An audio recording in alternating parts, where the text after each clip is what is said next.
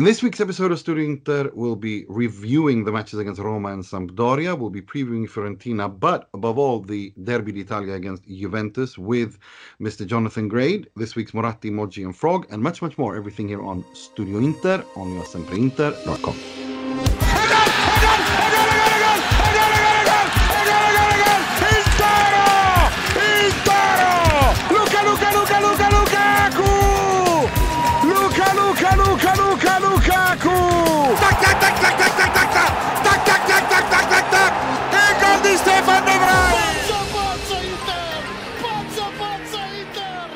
Benvenuti, bentornati to another edition of Studio Inter. I'm your host, Emanuele Ruzzari, wishing you welcome to a show where maybe some people have had their illusions destroyed. Others, I suspect, still think that Inter will win the Scudetto. We'll definitely hear his side of it, Mr. Positivity.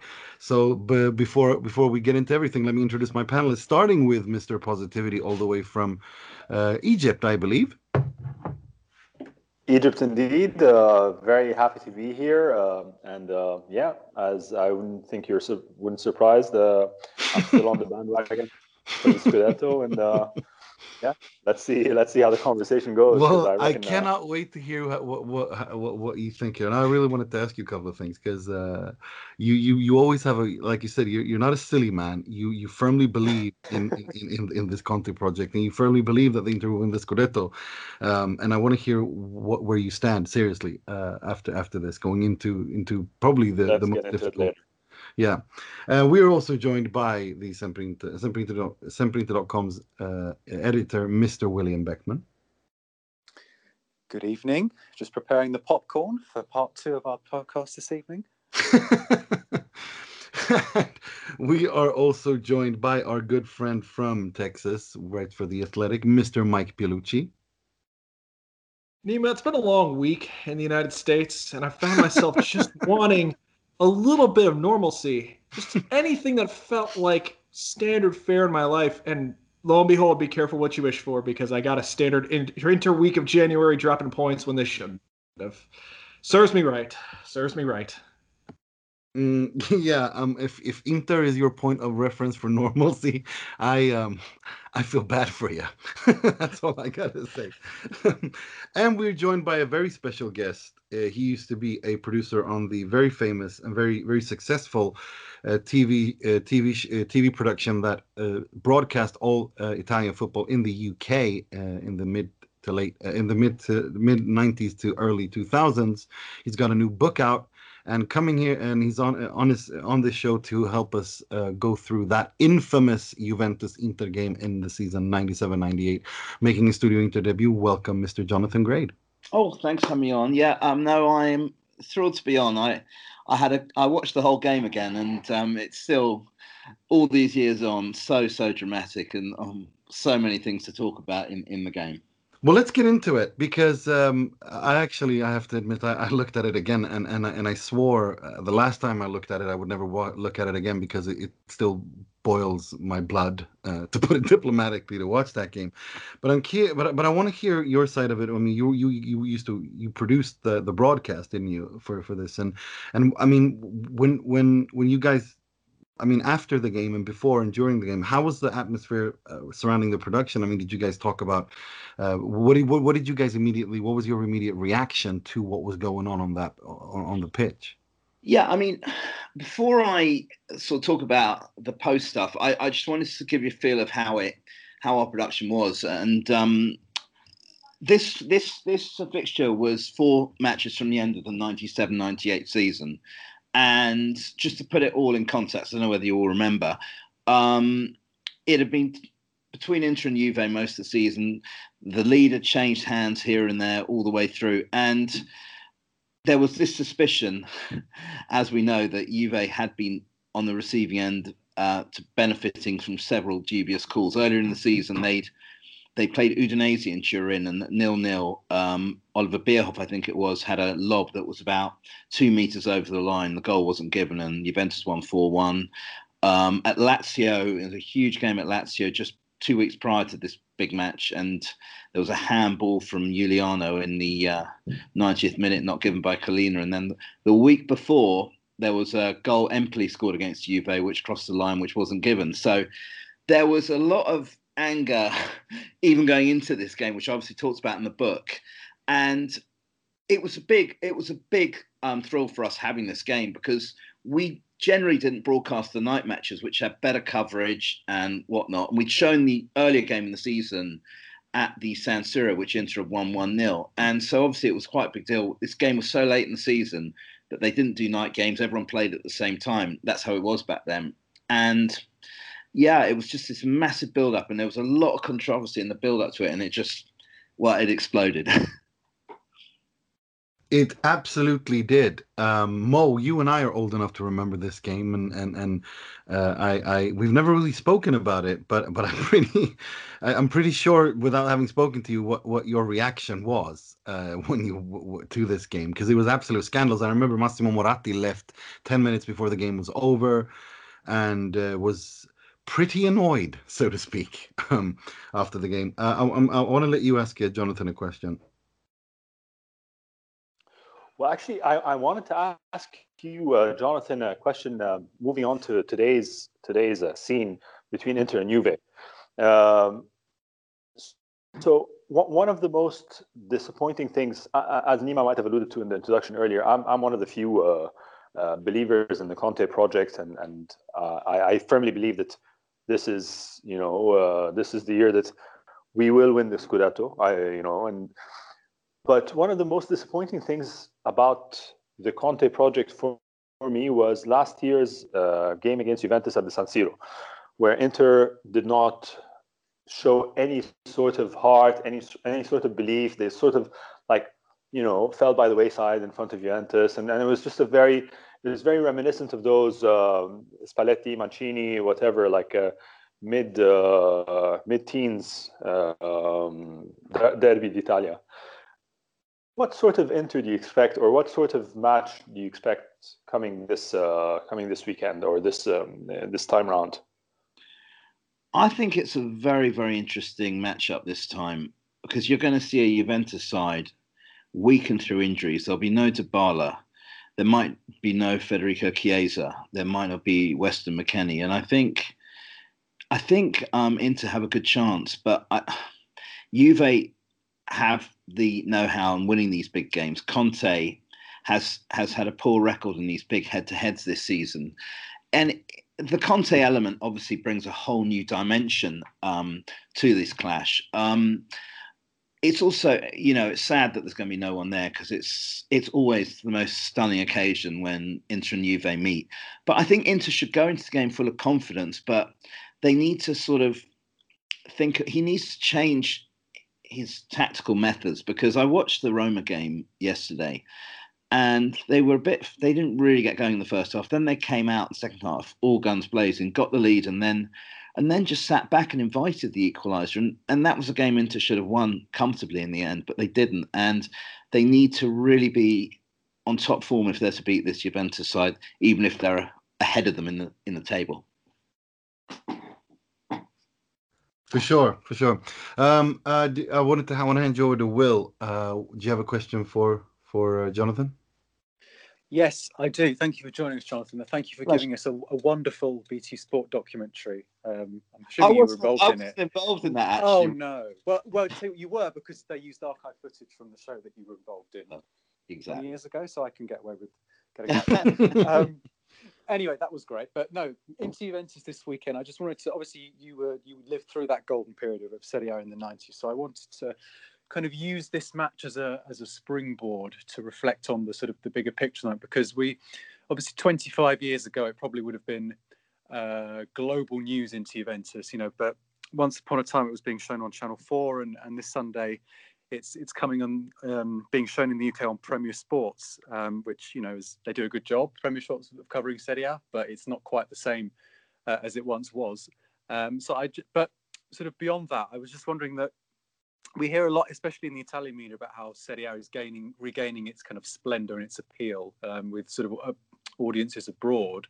So I just wondered, do you think it's regaining some of its sort of 1990s allure, or do you think that's a bit of a red herring? I'm just interested in your opinion on that, because we hear it a lot, and obviously you were someone who kind of, you worked through that period, and obviously you've worked a lot on sort of telling its story since. And that sort of, I mean, that era will probably never come back, will it? But it just, do you see any truth in that kind of line that I certainly hear a lot, that things are on the up again for Italian football?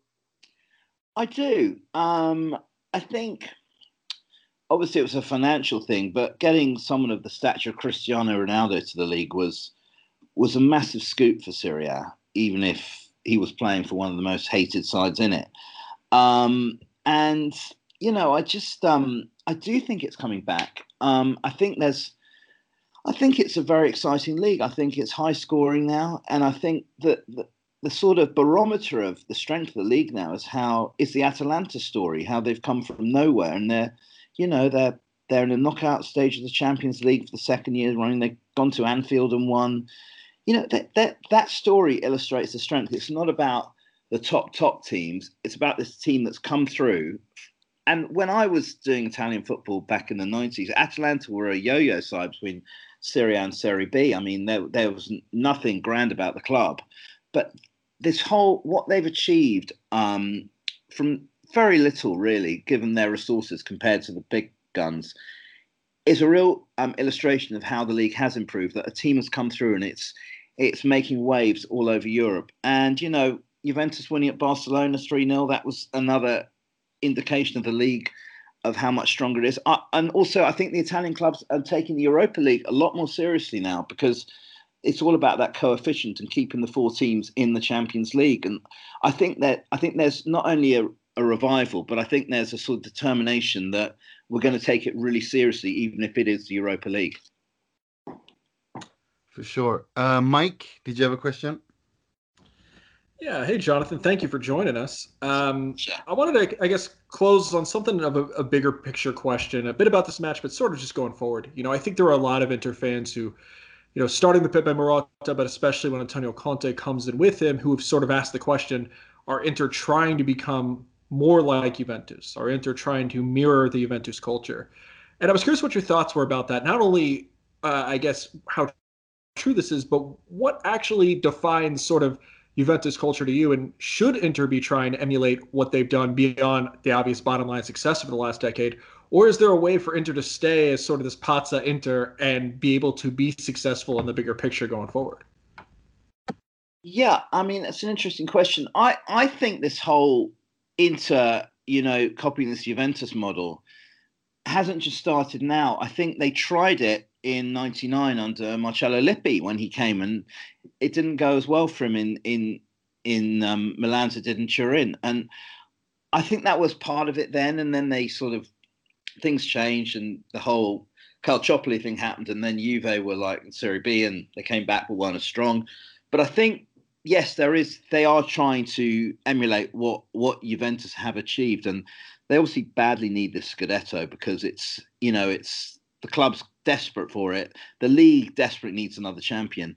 And I think seeing Conte as the man, you know, the symbol of Juventus for so many years, they're sort of thinking he'll bring what he's achieved, you know, for Juventus, like that unbeaten season was early on in his career. And I think he's got a complete winning culture. You know, he's won all over he's won in Italy, he's won in England, and I think they're trying to do that. But have they got the players? Like Juve obviously have been traditionally built on that incredible defense. You know, they've always been so strong defensively, and I'm not sure at this stage Inter have got the defensive players who can recreate for Conte what he had in Turin.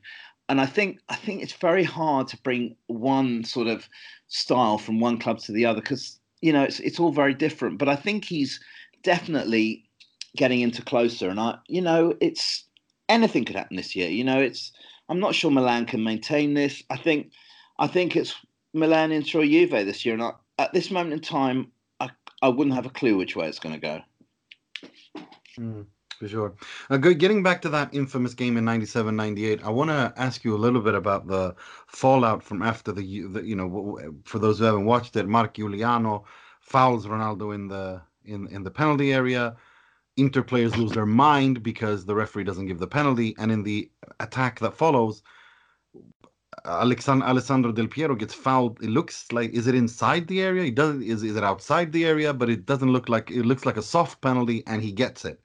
And he Pagliuca, I think, saves the penalty, the following penalty. I mean, what do you remember from working with this and the fallout from that? Yeah, you know what? I watched this game last week, and it's just unreal. So basically, something I didn't know when I watched the game back, 5 minutes before the Giuliano Ronaldo incident, Giuliano had been booked. So if he'd given the penalty, Inter would have had a penalty. Juventus would have had 10 men for the final 20 minutes. And, you know, just it was obviously a penalty. I mean, it obviously it should have been given, but obviously with Juve breaking up the other end, and then it was inside the area. So Del Piero sort of went over Taribo West's challenge theatrically, as players do, and you know, he gave it. But I mean, I don't think it would have been such a big deal if he said no to Juventus. That set up like an earthquake in Serie A, because the suspicion was with Juventus they were benefiting from refereeing decisions, and for them not to give the Ronaldo one and then the other one, which was not even half the penalty, was just that just added fuel to the anger. And you know, Simone was just screaming like vergogna at the referee. He was sent off. Then afterwards, it was a free for all, because you may recall Zelius then got sent off for an elbow on Didier Deschamps. It was brutal. He elbowed Didier Deschamps, so he went off. And then Inter just were camped inside the Juve box, and they had chances, but they couldn't get past Angelo Peruzzi. But the point of all of it is that it should have been a penalty, and Mark Giuliano would have been off, and Inter would have had 20 minutes potentially to get one goal. And, you know, who knows what would have happened after that, because they lost to Bari 2 weeks later. Yeah. So, you know, it's all this buts and they will never know. But obviously it was a penalty, and it was just unbelievable. I was watching the match from the Italian broadcaster, Telepiù, who was showing the game, and they said it wasn't a penalty, and I was, are you serious? They were saying no. He got it. Ceccarini got it right. Ceccarini actually didn't referee another game until October after that incident, which I discovered. And the other thing in the fallout from it was, you may not remember, there were punch-ups in Parliament, in the Italian Parliament. Yeah. I mean, it was like crazy. And I wrote in the book, the headline in the Gazzetta dello Sport the next day was, "Ceccarini, what have you done?" Because it was like, it had created an absolute, you know, explosion in Serie A, because it was what people had suspected, but it actually happened in front of their very eyes. And the fact that he not given one then given the other, it was just fuel to the fire. For sure. And if people want to read the book, which I really recommend, where do they get it, and what's the name of it? And yeah, tell us a little bit about that. Yeah, so the book is called Golazzo, the Football Italia Years, and it's on Amazon and available from the Kindle store online. And basically, yeah, it talks about how, from a personal perspective, how I got into this production, but then looks back at, you know, such an iconic time, you know, that great Milan side, then Lippi's great time with Juventus, and then Milan won the title again, then it all switched to Rome, and it was an absolutely golden era, you know. I mean, the names of players, you know, I was when I do podcasts talking about the book, it's just, you know, the classic Milan side were Gullit, Van Basten, Rijkaard, and you've got the great Juventus side with Zidane, Del Piero, Baggio, Vialli. You've got Ronaldo at Inter, the original, and Pepe, Signori, Batistuta. You know, it goes on, Zola. It just went on and on and on. These names were just, and I haven't even mentioned Totti yet either. No. It was the most staggering era of all these stars from around the world in this one league, which it was like every week we had a live game, even if Inter or Milan were playing Empoli or whoever they were playing. You know, it was still phenomenal. And the names we were showing. I mean, I looked at team sheet from this Juve Inter game, and you've got Deschamps, you've got Zidane, Inzaghi, Del Piero, Javier Zanetti, Moriero, who was phenomenal for Inter. That season he was fantastic. Simeone, Yuri Djorkaeff. I mean, Zamorano. I mean, it is just staggering, the players that were in that game. And then Conte came off the bench. And here's a quiz question for you all. Conte came on for Juventus, but where was Andrea Pirlo that day? He was in 97, 98. Where was he? That day, I just discovered what he was doing that day. Wasn't he still at Brescia then? Scored a free kick against Roberto Baggio's Bologna. Yeah. At 18 years old. It's unbelievable. And they're up against each other on Sunday. Unbelievable. Antonio Conte and Andrea Pirlo. Thank you so much for coming on, Jonathan. Great. If people want to follow you on social media, what's your Twitter handle, etc.? Yeah, I'm at Jonathan Grade. And there's actually a on Facebook, if anyone wants to take a look, there's a Golazzo, the Football Italia Years Facebook page where I'm posting sort of iconic moments, and the book's published there, and stuff about the book. So obviously I'd recommend buying it. But if you want to take your mind back to that golden era, it tells the whole story of the production, some stuff from behind the scenes, all the Gaza stuff. It's all there. So what's it called? It's called Golazzo, the Facebook page? It's called the same as the book, Golazzo, the Football Italia Years. Nice one. I can really recommend that. And just I mean on the Paul Gascoigne thing alone, I mean he must have provided such incredible amount of unforgettable memories for you guys when you're doing that thing on location.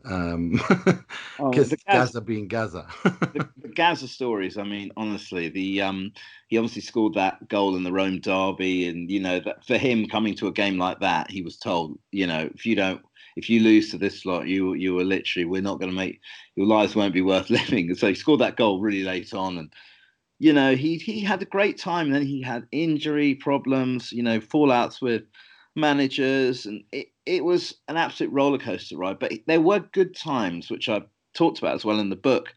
He had some good times playing for Lazio, which a lot of people forget. He had some great runs of form, but it never really was.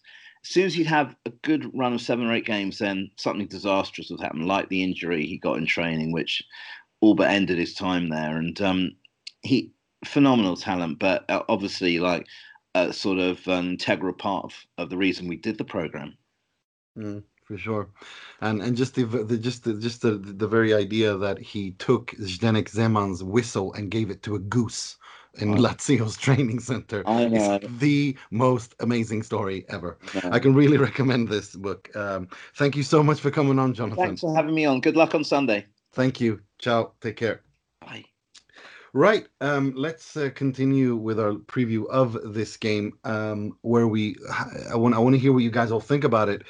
Personally, I don't. I think this is when when the going gets tough, when it really matters, is when Juve turn up and start winning, and that's why they're going to win the title, in my opinion, or at the very least finished very close second behind Milan, who are demonstrating. It's not, you can say a lot of things about Milan. You can say that they're overperforming, but you don't overperform consistently over 12 months. And 12 months is the period of time that this Milan has been delivering results at this level. So I don't see, after what I saw against how Juve moved past Milan and how they got through the Sassuolo game. I don't see how Inter are going to win this game. I really don't see how Inter are going to do that, especially on the back of the performance we saw against Roma, which we're going to talk about later. I suspect Mr. Positivity has a different idea about this game, and I really want to hear what if any positivity is there for Inter going into this game, and why do you think Inter will win? Look, I don't know if Inter will win. I know that if the same Inter that showed up last year, because honestly, when we were talking to Jonathan earlier, I can't stress this enough. This was the season where Conte was going to come out guns blazing, seek revenge, and show everyone that Inter were there to mean business. really, it was such a limp, lifeless performance last year. So, if the Inter of last year's Derby d'Italia in Milan shows up on what is it, Sunday or Saturday, whatever, this weekend, Sunday at 8:45 p.m. CET. Sunday, the late game, great. So classic time. Yeah, as it should be. So if it's that Inter, then we're certainly not going to win, regardless of how bad Juve are and how many players they're missing, because someone will always pop up and score like Cuadrado did many years ago or 2 or 3 seasons ago. But I think we also know that Inter are. Conte has 7 days to 7 or 8 days, 7 days, 8 days to plan for this match. I think the team, especially in the second half, if you want to believe Conte's explanations for his ridiculous substitutions, are still suffering from fatigue, especially key players. So I think this is my sliver of optimism comes from the fact that Conte will have his desired number of days to plan for this match. The players will have finally had some rest. I think the performance against Roma was, without taking into account the final 20 minutes or 15 minutes of the match, take those away. But for the vast majority of this match, the performance of Inter is enough to take care of Juventus as they are today. So, yeah.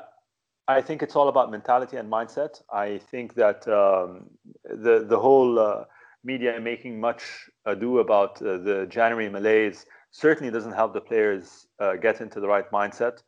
We can't blame the media for the January malaise. There's actual statistics in Conte's career in January and Inter as well. I mean, I'm not saying. I'm saying that I think it's a mentality thing, and if the narrative is being hammered across the media, players read, players are on social media, players they don't live in a vacuum. So so I think I'm not trying to find excuses. I'm telling you it's a mentality thing, and it's for sure difficult to get into the right mentality with the Sampdoria and then subsequently the Roma. The result of Roma is not a disappointment. It's just the manner in which it happened, the concession of the equalizer in the end.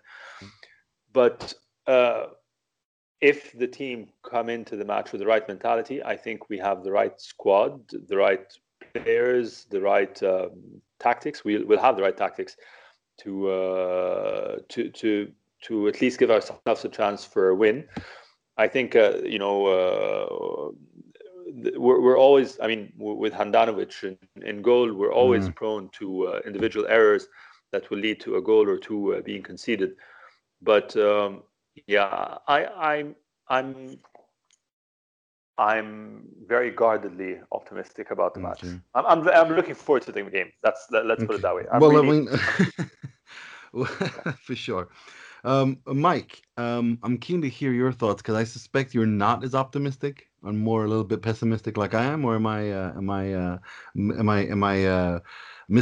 wrong here? I mean, what do you think? What do you think, Mike? You're on mute, Mike. Jesus. Hello. Yeah. Yeah. Having all sorts of technical difficulties today. Yeah, Neem, I think you and I tend to be on the same wavelength a lot of the time. And I don't think this is an exception. I'm a little surprised, even Mo, as somebody who looks at things with the glass half full, that you are citing sort of the mentality as a reason why you feel good about this match. To me, I watched these two matches from this past week. I see Inter come out of the blocks slow each time. And then I see what the end of the Roma match became, where not even considering what the players' mentality was, but sort of how the players were handcuffed by the manager's mentality of they go up the 2 goals, and then the Conte subs that come too late come in, They don't make a lot of sense, but more to the point, they get ordered into essentially holding back and sort of, okay, we're going to bleed out the clock for the last 20 minutes, even though they're commanding the match. No matter what you think of the players at that point, if those are the orders your manager is going to give you, then it doesn't really matter what your mentality is. And so I worry about the mentality in a big match just because we haven't seen Inter do very well in those as far as getting points this season. But I also worry about, hey, maybe they're up for it. But if the manager tells you to be conservative when you shouldn't be, or if the manager says play a certain way when you need to play on the front foot and they don't, well, what are you going to do about that? Because what bothered me so much about the Roma match, you're right, in a vacuum, if you had told us, hey, they're going to Rome, they're getting a point in a hard-fought draw, I don't think any of us would complain about that. My problem was it was so the last 20 minutes just became sort of a paint by numbers of every annoying Antonio Conte trend. He takes too long to sub guys in. The subs don't make any sense. He gets way too conservative with the lead. They blow the points. Afterwards, he complains a little. He takes a little dig at the market team. It just became so predictable. And what frustrates me so much and what scares me is that if he tries to go with his conservative mentality again, at any point this year, number one, you should know better than to do that in the context of yesterday's match because Inter were controlling that match, right? If we're talking about a team that mentally can't hang, Roma has not done well against big squads this year. And Inter, the first 30 minutes of that second half, were commanding the pitch. This was a match that was in the bag, not just because they had momentum, but because I didn't see how Roma was actually threatening until Conte took his foot off the pedal. But more than that, if there's anything you need to know about this Inter team, and I think we know this. So if we know this, I don't know how Conte doesn't know this. You can't sit there and for 20 minutes say, okay, we're just going to keep the ball to the net because they now have a keeper who can't dependably save shots. That first goal, I think maybe Samir could have gotten to if he dove. I don't know. I don't think that's a gimme. To me, that wasn't one where I said that's a howler. And that second goal, that was near post. That was not a lot of space. I'm convinced if Samir Handanovic dives to that ball, he gets it. Even at age 36, even a fraction of what he was, that's a save he can make. And he didn't. And we spent plenty of time in this podcast wondering why he doesn't, what's happening. I don't have an answer for you. But what I do know is that when you have a keeper that diminished at this point, that takes options off your plate. You can't play defensive and say we can hold a lead because you don't know what shot could potentially get in at that point. So that's an obvious thing at this point, and yet Antonio Conte doesn't make decisions like that. Antonio Conte somehow doesn't sit here, and I don't know if I see this team go, just take so long to get momentum to start the last two matches, and then we know that you can't just kill a lead like a traditional Italian team might because you can't trust the keeper. There's a very narrow list of ways in which I expect this to go well, and it basically has to be Inter scoring 2 or 3 goals, which means you have to be on top of things for 90 minutes, which means both the players and the manager have to be on top of things for 90 minutes and ready for minute one. And I'm just not seeing a lot of reason why I should believe that at this juncture. And that's a massive, massive problem, guys. For sure. Yeah, for I sure. just want to clarify one thing. I didn't say that I think the mentality is a reason why I'm optimistic about the game. I think that what I meant was that mentality is going to be very important going into how the match, the final result is going to come out. I think more than anything, the players need to be in the right frame of mind. I think there's reason to believe this team knows how big this match is, right? You don't have to hype up, the derby.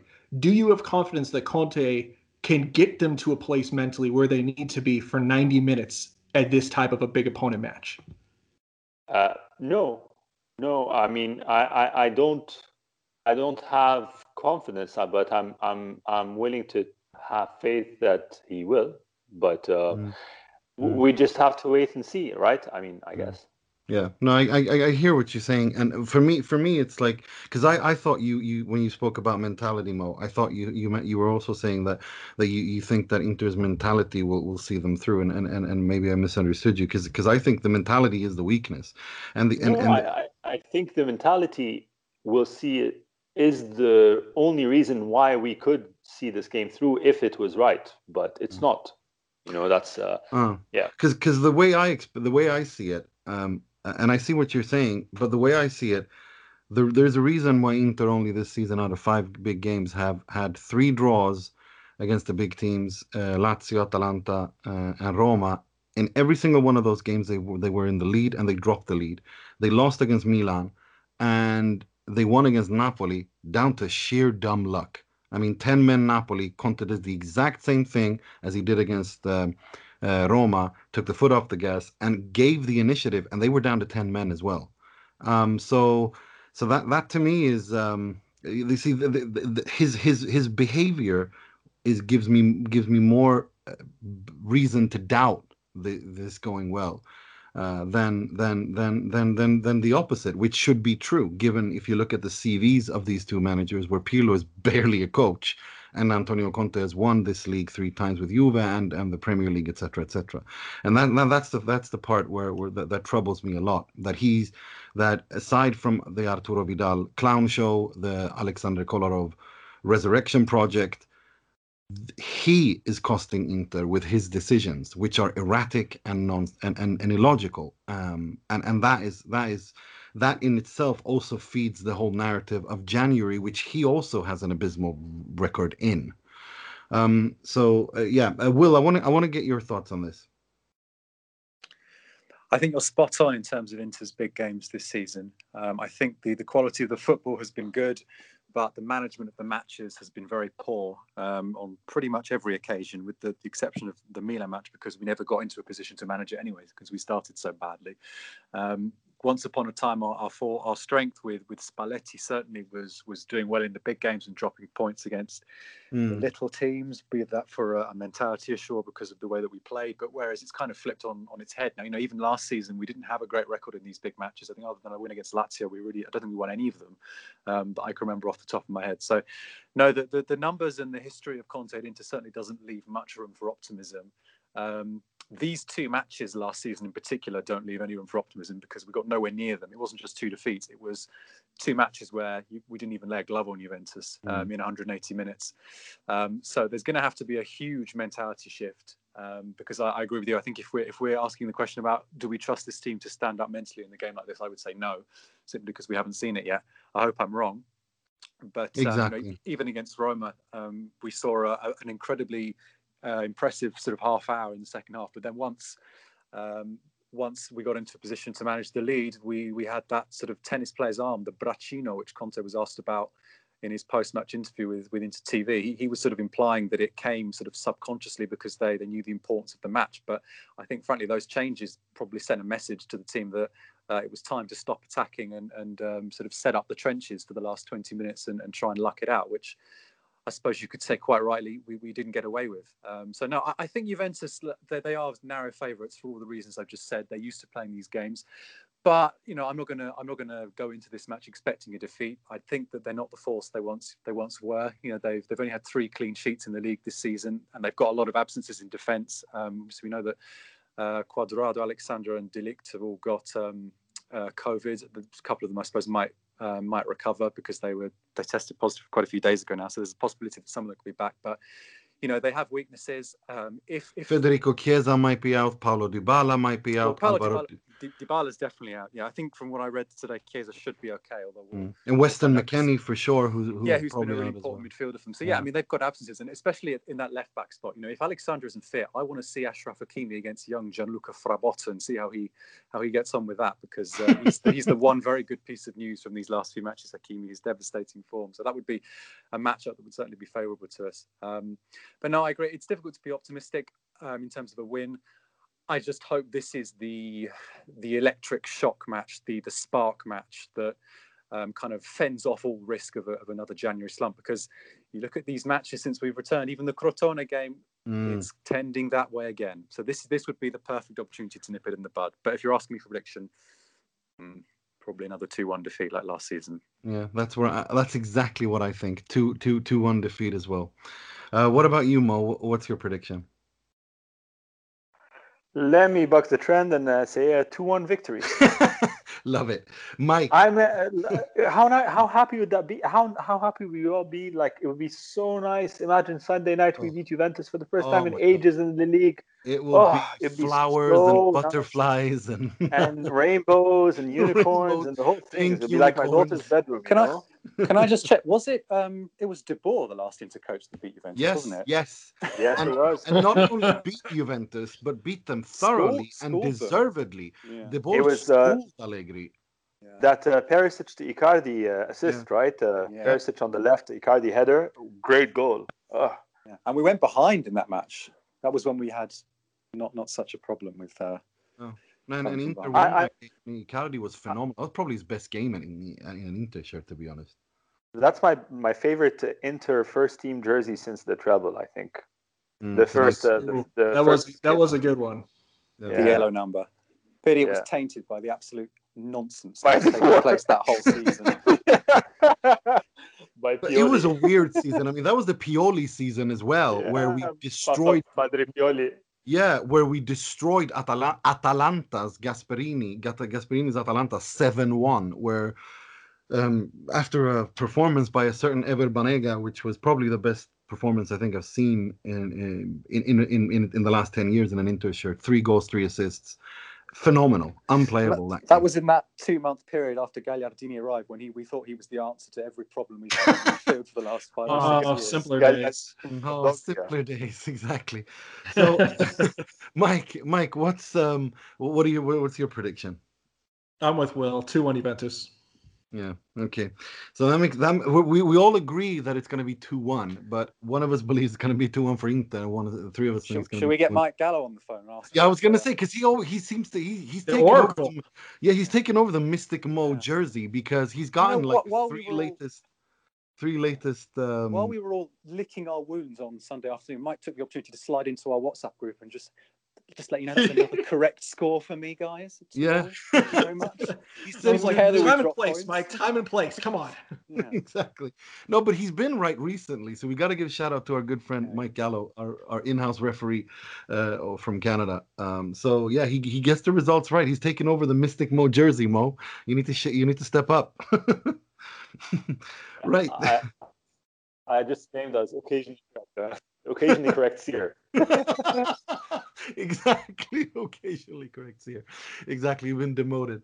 I mean, we've already touched on the Roma game a little bit, and I think, to me, the way I look at it is this was just a perfect microcosm of 2 coaches that demonstrated their strengths and their weaknesses. Paulo Fonseca has a worse record in big matches than Antonio Conte has at Inter. And he just showed exactly the same thing that Roma fans are pissed off about, Inter fans are pissed off about. And that, to me, shows these 2 coaches, obviously a world of difference between them in terms of ideology and how they play, but how they have cost their teams points for different reasons, of course, completely different reasons. But it was really interesting, because the first half Inter were awful, Roma did really well. Then Inter dominated for 25 minutes, or as some say, Fonseca, as Roma fans would say, from a Roma perspective, Fonseca was unable to act or change anything to prevent Inter completely dominating. And then it's as if Conte decided, no, now you have a go, and he brings in Ivan Perisic and brings on Alexander Kolarov, who once again causes the free kick, the situation that leads to the goal. And this is, Arturo Vidal, we have to talk about this, because Arturo Vidal and Alexander Kolarov were supposedly the answer to the question, how do you win the Scudetto in 2020-2021? They have cost Inter at least to 4 points in the Serie A, just Kolarov. Arturo Vidal has cost Inter 6 points in the Champions League, as well as several other points in the Serie A. This is a disaster. And someone needs to own this, and the guy who needs to own this is the guy who said he needed them to win the Scudetto, and that's Antonio Conte. Although he's completely backtracked and saying the most ridiculous things, that we played good against a Roma that has the same objectives as we do. Excuse me, Roma and Inter have the same objectives as each other now all of a sudden? I mean, this is just another issue of him trying to lay the groundwork for him to, lift his hands and say, I have nothing to do with the impending disaster that's coming. And I don't like that. He's backtracking, and that comment, more than the usual whining, really pissed me off, because Roma and Inter do not have the same objectives this season. Roma's objective was to finish in the top 4. Inter finished second last season on 82 points. They had to go one better. and that that's what everyone is saying: improvement, improvement, improvement. Now all of a sudden, Inter and Roma have the same objectives. That's just cowardly on my for me from Antonio Conte. But I mean, I'm interested. I'm keen to hear what you guys think of. We've spoken about Samir Handanovic, but the Kolarov and Vidal thing. That I mean, at what point will I mean? I asked you guys this last week. I want to hear what you think, Mike. At what point do we say Arturo Vidal and Alexander Kolarov were complete failures, and it was a mistake, and we have to get rid of them? Well, I mean, listen. The thing that infuriated me the most wasn't even what you just said, even though it's totally valid. It's after the match, saying when he's talking to the media, and he's saying that after they signed Hakimi, we practically didn't acquire anyone. No, they acquired the people you wanted. They acquired the people that you demanded that they get. So don't backtrack off that. I mean, look, you and I talked about this on Twitter, and my perspective on this, because I have no choice but to try and see the silver lining and think about the big picture. Yeah, they're both bad signings. But if you are Beppe Marotta, if you are Piero Ausilio, and you are essentially told, we're going to, after the Europa League final, whatever happens at this summit, I think the takeaway was clear that Conte is going to get what Conte wants. If you're those guys and you're told you're getting Conte what he wants, and you have a bigger picture idea in mind, your only objective at that point is damage control. Your objective is, let's not wreck the book so that when Conte inevitably leaves, we are not paying for this in 2 or 3 years' time. So are both these signings painfully bad? Are they hurting the club? Absolutely. But they also came essentially for free. And if Antonio Conte had his way, they would have dropped probably 80 million in transfer fees to get N'Golo Conte, to get Emerson Palmieri, both of whom would have monster wages that probably would be bigger than these, and could be putting them in a much bigger hole. Would they be better this year? Yeah, but N'Golo Conte plays a position where he's not going to last that long into his 30s, just the way he plays and the small frame he has. That's something that could deal you damage, not just, it'll be fine this year, but that'll do you damage 2 or 3 years from now. Emerson Palmieri, I'm not sure if he's that good, right? That to me screamed Adalbert, Valentino Lazaro. Let's not go all the way like we did with Hakimi and address this, but let's not go cheap. And maybe it works, maybe it doesn't. These two moves are bad, but these two moves will be off Inter's books in 2 years, and there aren't any fees you have to amortize. Like, it's minimal long-term damage. It's bad for your wage budget, but in the bigger picture, that's not going to hurt. And look, I get that this doesn't make me feel warm and fuzzy when this team needs to win the Scudetto. I'm not going to sugarcoat that. What I am saying, though, is that if you are the guys above Antonio Conte who have a bigger picture goal, and this is the hand you're dealt, then at least they played the cards in a way that, yeah, it's going to suck for however long they're here, but when Antonio Conte is gone, this won't haunt us for another several more years. And that's all I can ask for. Because right now, I won't get to my emoji of the week. We'll talk more about the depth when that comes. But right now, there just aren't a lot of options in the midfield, especially. I heard Mike Gallo's impassioned rant last week about how he doesn't want to see Arturo Vidal again. What are the alternatives? They're kind of screwed, especially if you sit there and you're Antonio Conte and you won't risk Sensi on rain-soaked pitches, which, I mean, I don't know how valid. I don't know how valid that is or it isn't, but it does make me raise an eyebrow when he says say that, and then on Wednesday throw Lukaku out there with a wrap on his thigh because we know he's not ready to go in the same rain when the whole club revolves around him. That's neither here nor there. But with Vidal especially, with Kolarov, you can get around not using him, and that's what I blame Conte for, right? Like, you could reimagine these subs as, why don't you put in Alexis Sanchez instead of Perisic, for Lautaro, and then just bring in Perisic to play the wing back, because while I don't like Perisic, Inter at least were putting pressure on Roma. Roma didn't have an answer, and at least Alexis Sanchez can give can give Lukaku service and give you a chance for a third goal. And of course, Perisic isn't going to defend anything, but you're going to keep putting pressure on them on the attack. And it was very obvious in that second half that the more Inter pressured and the more they were attacking, Roma just had nothing. They couldn't do anything. I'm convinced if you keep letting the pressure in, perversely, there was a lesser chance of letting in the goal just because of everything we talked about. If you watch this Inter squad, you watch how fragile they are in net. The goal isn't to play like they played in the beginning of the year when there were no rules and no defensive structure. But in the context of yesterday's match, you've got to attack. So I think you could get around using Kolarov, but with Vidal, there aren't enough alternatives unless you really believe that Matias Vecino can get it together in the second half of the year, or you miraculously believe that Conte will bury the hatchet with Eriksen enough to play him. Otherwise, we're stuck with. I think they'll get out of using Kolarov too much, but I think we're stuck with Vidal the rest of the year.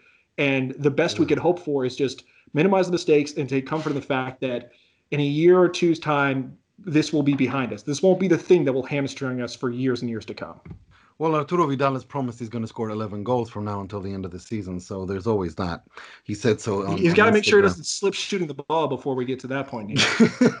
No, I mean, when I saw his reply to that fan saying he's going to score 1 and 10 more, which adds up to 11, I was thinking, yeah, but in which net are you going to do that? Are you going to cause 11 goals for Inter concede, or are you going to score them forwards? Because at this point, it's probably the former more than the latter.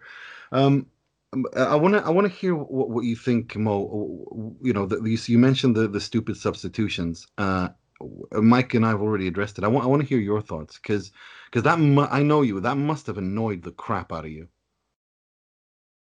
Yes, it definitely did annoy me, and like I'm lost to criticize too much. You know me, regardless of the manager. I don't know what goes on behind the scenes. I don't know what level of fitness everyone's at. And Mike, it's easy to say, Sensi gets on the pitch. I don't want to risk him on a rain-soaked pitch, but Lukaku with a thigh wrap. But maybe in fact their injury proneness is not the same. Maybe in fact it is a legitimate risk that's not worth taking at the moment, and knowing, because you do have to manage a season on and on.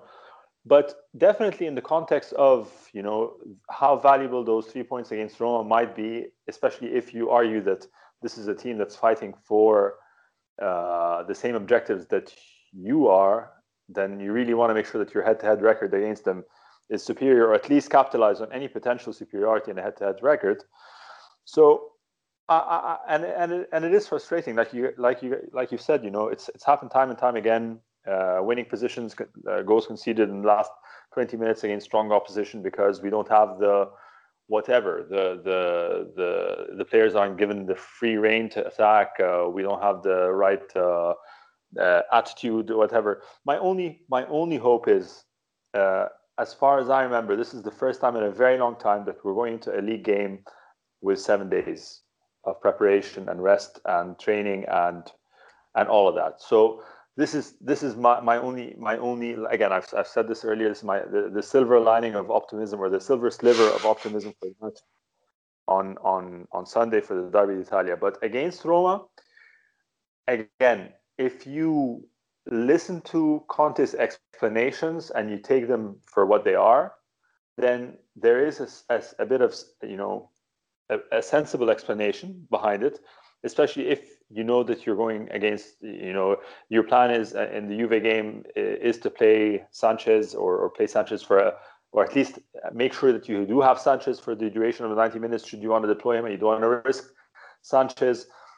I don't know. I don't know how far managers. I know for a fact that Mourinho manages 5, 6, 7, 8 games in advance. Manages the players' fitness and selection, and so I'm pretty sure Conte is as meticulous. So maybe it's just that. Maybe he says, you know what, a 2-2 against Roma away puts us in a superior position. So even if we do concede, that's fine. Overall, I'm happy with that result in that big board that he probably has in his office against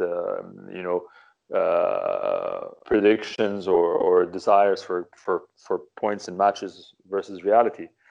I don't know, but it did definitely frustrate me. I'd just like to think that, I like to give the man a bit more of my faith and know that, this guy knows a bit more than me when it comes to managing this particular squad. Okay. Will, we'll let you have the final word on the Roma game. Well, Conte got his changes wrong. I think even if you take his the Sensi wet pitch reading, I think Eriksen and Sanchez not coming on is very strange. The three, I think the Perisic for Lautaro Martinez change was really sending the wrong signal. And I think that was a very large contributing factor to the way that the win was lost. As you said, Roma have problems in big matches. They had a very similar match, I thought, to the one they had against Atalanta, whereby they played well in the first half and then disappeared in the second. Only that, unlike Atalanta, we didn't finish the game off and then we let them back in. So it's definitely 2 points dropped. I saw an interesting stat which relates to the substitutes bench, which kind of takes us further into the debate about the way that Conte is using this squad. We had Serie A's highest earning subs bench this weekend. If you put all those changes together, they earn 32.3 million euros annually. Net, not gross. Yeah, net. Yeah, so which is that just double tells you that. the kind of double that in gross. What actually Inter pay? Yeah, the kind of money that we're spending and the kind of quality that Conte is living on the bench. So make of that what you will. Handanovic, you've said, I mean, it's a goal a game. There's nothing more than we can say anymore. I'm worried about the goals conceded. I mean, that's kind of linked to Handanovic, isn't it? I mean, we had a defensive revival a bit before Christmas. We had a few clean sheets, whereas since the new year, we've had 6 goals in 3 games. And no matter how much you enjoy our attacking prowess, you cannot win the league if you're conceding twice every match.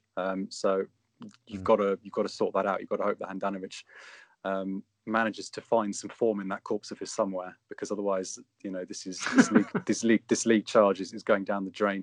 The only other thing that I would say about this match is we had, I think it was after the last Roma Inter match in July, we had Carlo Garganese introducing this debate about Conte being kind of having been left behind by modern football, and I just noticed that one of Gazzetta dello Sport's journalists, who's quite a sort of savvy mind when it comes to tactical reading, Alex Ferozio, kind of introduced it, I think for the first time really, to the mainstream Italian media on Sunday. He said, it seems to me as if Conte has been completely left behind by modern football in terms of the way that he manages matches. And it was just interesting to see that now is becoming a more mainstream view. So maybe we need to give Carlo a call and give him a thumbs up for pointing that out. For sure. No, because me and him have been talking about this for a little over a year now. And he was the first one to take it up with me. And he started saying that about 2 years ago, that he felt that there's something there. Is it something? And he started thinking, just entertaining the idea. And the more, it to me, it is like that.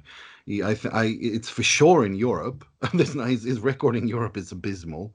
The only time he's ever had success in Europe is when he's only had European games to focus on, like a cup tournament, which is not how it usually works in the season in top European football. So it is what it is. We're stuck with this guy. We'll see what happens. And we're stuck with this squad. I for one don't believe a single person will leave. I don't believe a single person will come. Maybe Pinamonti goes on a loan with thousands of caveats that would make that move permanent, which won't be exercised anyway.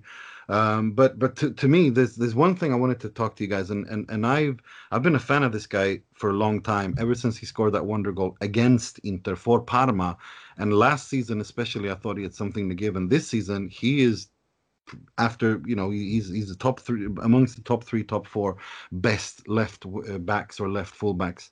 After Theo Hernandez, for sure, who's the best, and then you have Spinazzola and a few others. But Federico Di Marco is an Inter-owned player and a youngster who is ripping it apart for Hellas Verona right now. And this is a guy that Inter could have had, and they should probably. This is who I want them to keep. I don't want to see, when Ashley Young's contract expires, when Alexander Kolarov, Andrea Ranocchia, Federico Di Marco should be brought in. Period. He's a left-footed left back who's done it really, really well. I want to see him given a proper chance to compete on equal terms, together with on that left side, together with Matteo Darmian, who I think does have a role to play in the squad. I want to hear what you guys think about that quickly before we move on. Mo? Yeah, all in on Di Marco. Well said. Mo? Sorry, Mike? Yeah, that's totally fine by me. I think, remind me of the terms, right? So Hellas has the option, but Inter have a counter option at $6 million to get him back if Hellas buy him, which I'm assuming they will. Is that what I saw on the site the other day? Probably, yeah. That's how they negotiated it. But yes. Right, yeah.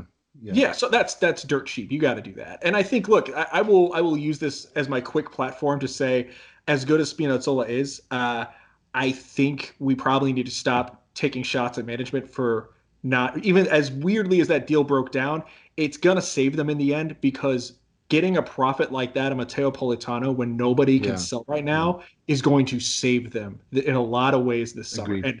And as much as I like Spinazzola, if I know that I can get DeMarco for 6 and a huge cash bonus for Politano, that works out in Inter's favor, even if the process didn't necessarily probably work itself out too well to get to that point. Agreed. Will? Yeah, I think for it ticks all the boxes, doesn't it? It's a problem position. We haven't got a trusty left-sided, left-footed wing back. He would be useful in a UEFA list context. We're looking for cheap options. The report that I was dealing with on the site the other day was suggesting that this could even happen in January if we move on Pedicic, but that seems like pie in the sky thinking. So I think it's probably more of a summer thing. But no, it'll be a good idea. But as you said, the summer feels a long way away at the moment.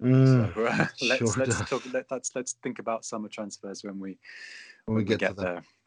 For sure, right?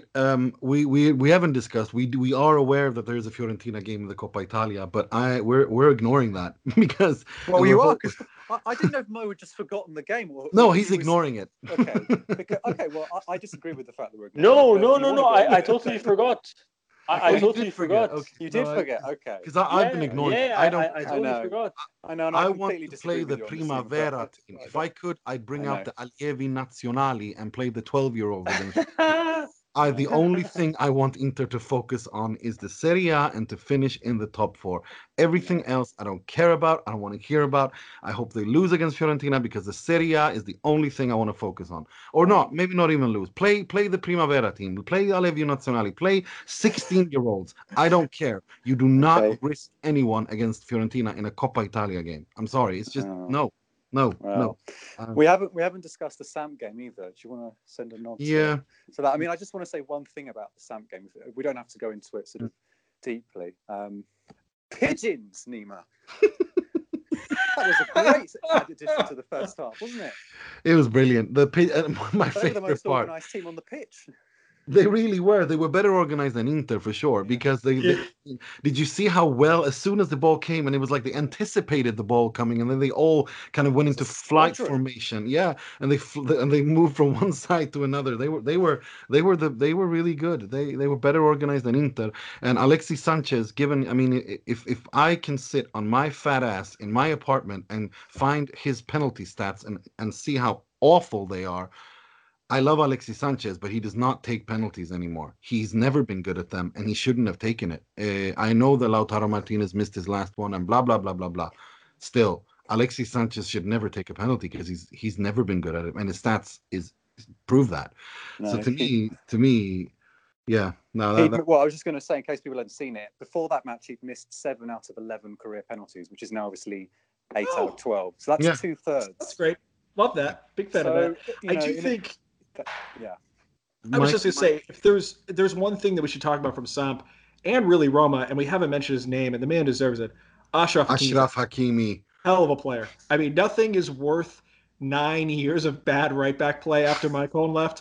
But if there's anything that's close to worth it, it's knowing that the streak ended not just with a competent starter, but a legitimate world-class special player. Like when he scores that goal with his left foot, that's not even his best foot. It's my jaw dropped. I think he scored 4 of his 6 goals this season with his left foot. Yeah. And it's not even to me as great as the goal was. I loved the Samp match more because he was the best player on the pitch by a country mile. He dominated that game. He was the talisman. And there were a lot of chances that were wasted, and probably 2/3 of them were just from him, whether it was his crossing, which was so pinpoint, to just his movement. I mean, this is the sort of guy you have, and I'm just, however many years we get with him, I'm feeling great about, because he's that special of a player, and it's probably destined for some EPL team to drop a 9-figure fee on him someday, but however long we can put that day off is good by me because he is truly special, and he was the only thing that made a lot of this week worth watching.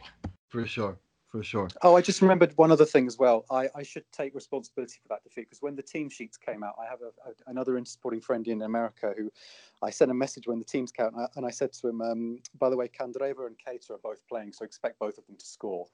But that's not your fault. That's Will. Yeah, but that's every Interista in the world. Like Candreva was bound to have a magical game, and Keita Balde was bound to score as well, and that's just Inter. Okay. That's just Inter. That's just Pazza. I've got that off my conscience then. Yeah, no. That's Pazza Inter. That's when that rumor started that Ranieri and Candreva were having a falling out, and that Sampdoria had the option to terminate the loan, and Candreva returns to Inter, and then they all patch things up. I knew Candreva was going to score against Inter. It was written in the stars. So no, that's not your fault. That's just Inter energy in the universe. All right, then. That's Pazza Inter energy. So the Fiorentina game, I've already said what I think. I don't know. I really don't care. I don't care. I just want to focus on the Serie A. But Mo, you care. So tell me, what do you expect and what do you hope to see in prediction? For what, the Fiorentina game? Yeah, the Coppa Italia game. I I want to care. see. Yeah, you don't care. Okay, good. I don't care. No, I care about winning the league. I could not give a single whatever about the Coppa Italia. Look, if they progress and we're in the semifinals, maybe I'll pay a bit of attention. But at this point in time, if we get knocked out, couldn't care less. It couldn't bother me. No. Yeah, we're on the same page on this, and I suspected we would be. That's why I thought you ignored it and not forgot, because I could. I ignored it or forgot it by ignoring. Nice one. But I did forget for sure. It's not. Yeah. No, I mean, but I suspect that Will doesn't agree. Do you care? Do you care about it? Like, do you think this is the most realistic title chance to have, or like, what's your thoughts? Well, I mean, is anyone going to dispute the fact that it's the most realistic title chance after we've spent 50 minutes talking about why Inter aren't going to win the league because of all their problems? I mean, it definitely is. I'm going to dispute it. Okay, but this is what is it? It's 5 matches. It's 5 matches to win a trophy, which in May we won't have won for a decade.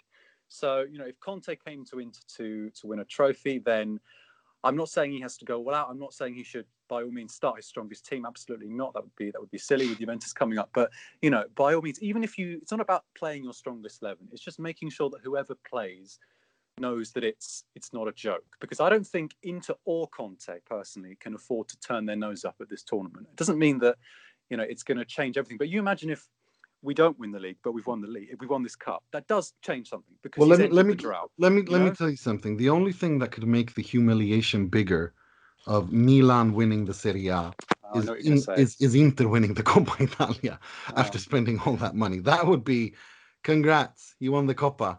Well, would you rather not win the Coppa and have Milan win the Scudetto? Well, I think that would kind of, yes, in a way I would. So someone has put the Coppa Italia in front on a table in front of you. You're saying no. That's exaggerated. No, I mean no, I mean not in front of me. I'm thinking like as we are where we are right now. So hang on, you've said that you both said you don't care about this game, but that's one thing. If you could choose, would you actually want to go out? Would you want to lose on Wednesday? If it means that Inter finish in the top 4 without... No, but it doesn't mean that, does it? We don't know that. We don't have that option on the table. It's January, not May. Well, of course not. I mean, this is what I'm saying. Then you can't just say that let's play the Primavera, because Conte has just had, he's had a day full of criticism. He's had 2 matches where we've lost points in the title race.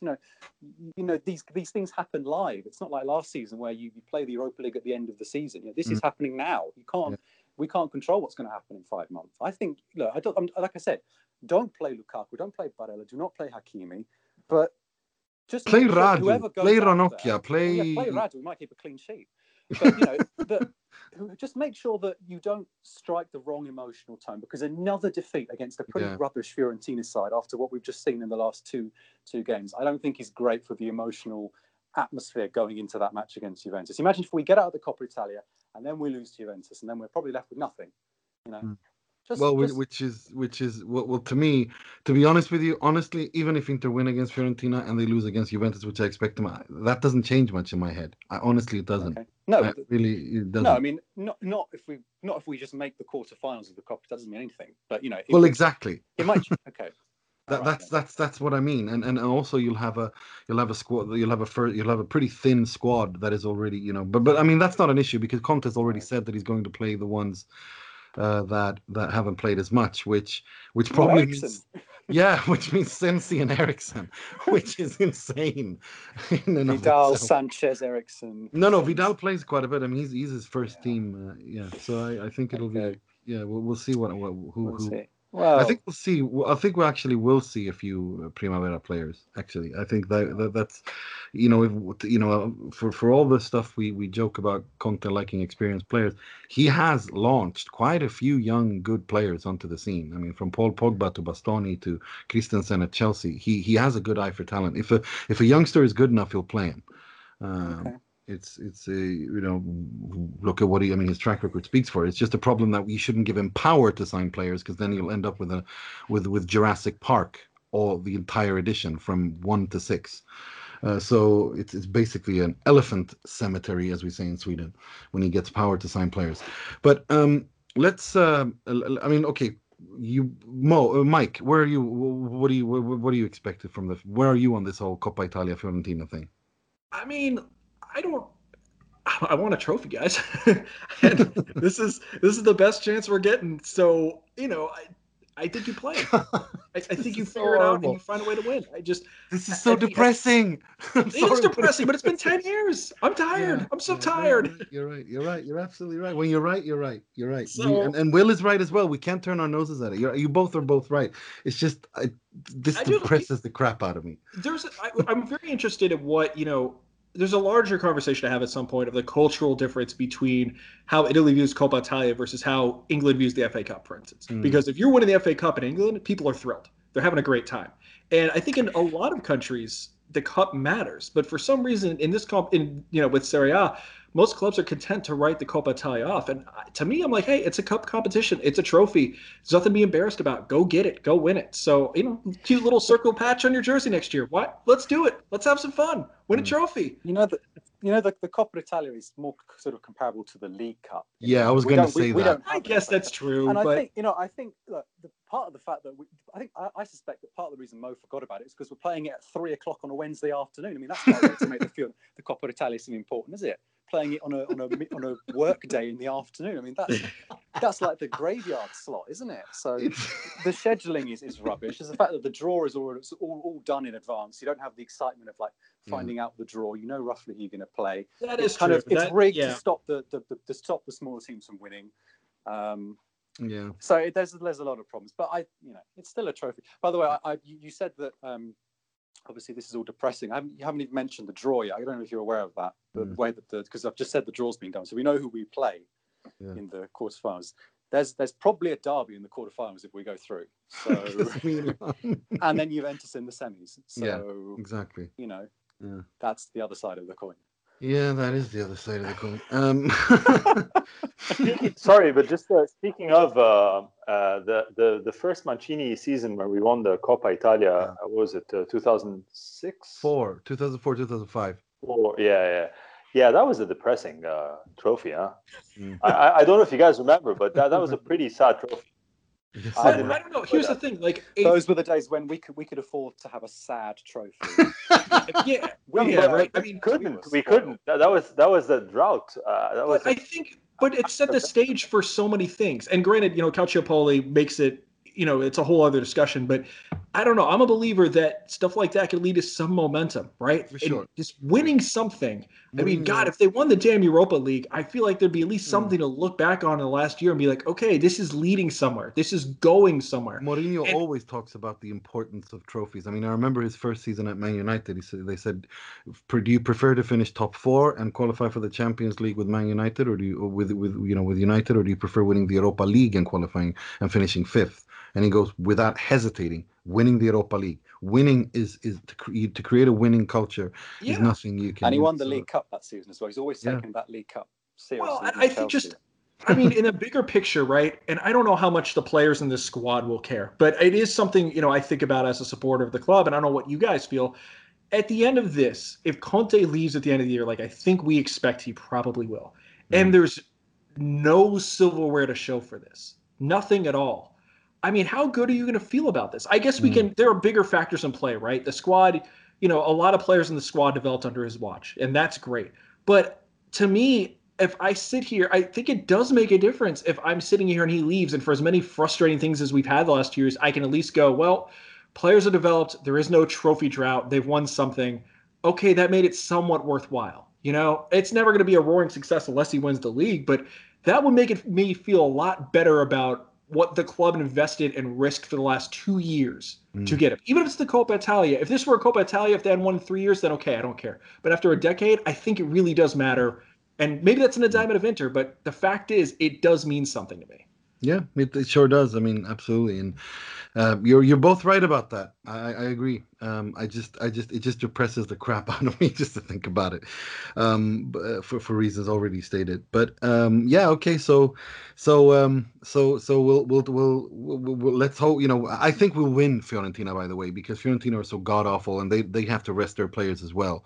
To build up some momentum for themselves in the league. So I think they'll probably rest a hell of a lot of players, and I think Inter will progress pretty easily, because if Antonio Conte makes good on his promise of playing the players that have not played as much, then I think we'll like you said, it's Christian Eriksen and Stefano Sensi, which is insane. Inter will win pretty comfortably that. Anyway, let's move on to the part of the show where we pay tribute, rip the piss out of, and criticize someone or something heavily in the world of football, starting with the positivity presented by Mr. Positivity, Mr. Mohamed Nasser. He works a lot, he's intelligent, and he surprises people sometimes with his ideas. Not easy to find one person of these qualities. Yeah, I think Mike had already spoken about him. There can be no other Moratti this week than Achraf Hakimi for his performances. And I think, like you said, Mike, ending the however many long years of drought and at the right back position with not just an able starter, but an actual world-class player. It's been a fantastic week for the Moroccan. So he's our Moratti of the week. For sure. Let's move on to something much more negative. This week's Moggi, which will be presented by Mr. Mike Pilucci.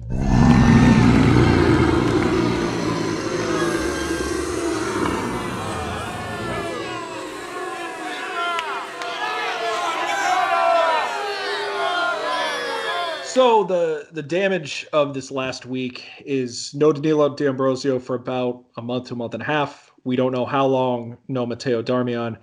And that I want to jump off of that to segue into something that I've never understood this argument, but I think it's time we address it now, which is, of all the reasons why people are optimistic about Inter winning the Scudetto, I hear a lot that Inter's depth will be the decision, will be the deciding factor. And I really think we need to talk about the fact that I don't know where that's coming from. I don't understand this.